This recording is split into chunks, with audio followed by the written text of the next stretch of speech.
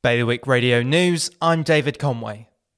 The first death from COVID-19 in Guernsey and the second wave of the pandemic has been confirmed.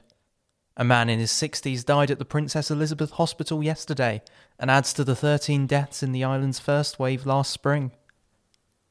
A drunk and disorderly man in Jersey has been jailed for 6 months after spitting in the face of a police officer while he was being arrested.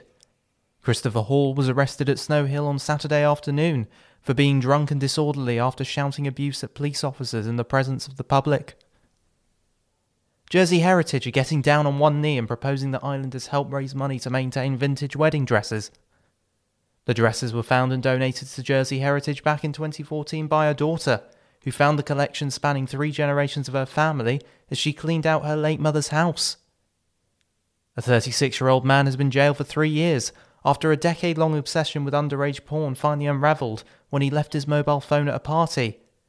Matthew Morgan appeared in front of Guernsey's Royal Court, charged with 9 counts of indecent images, including downloading 254 Category A images, 107 from Category B, and 4,296 from Category C, over a period spanning 11 years. More on those stories at bailiwickexpress.com. Today's weather, cloudy with occasional rain, top temperature 11. Bailiwick Radio News.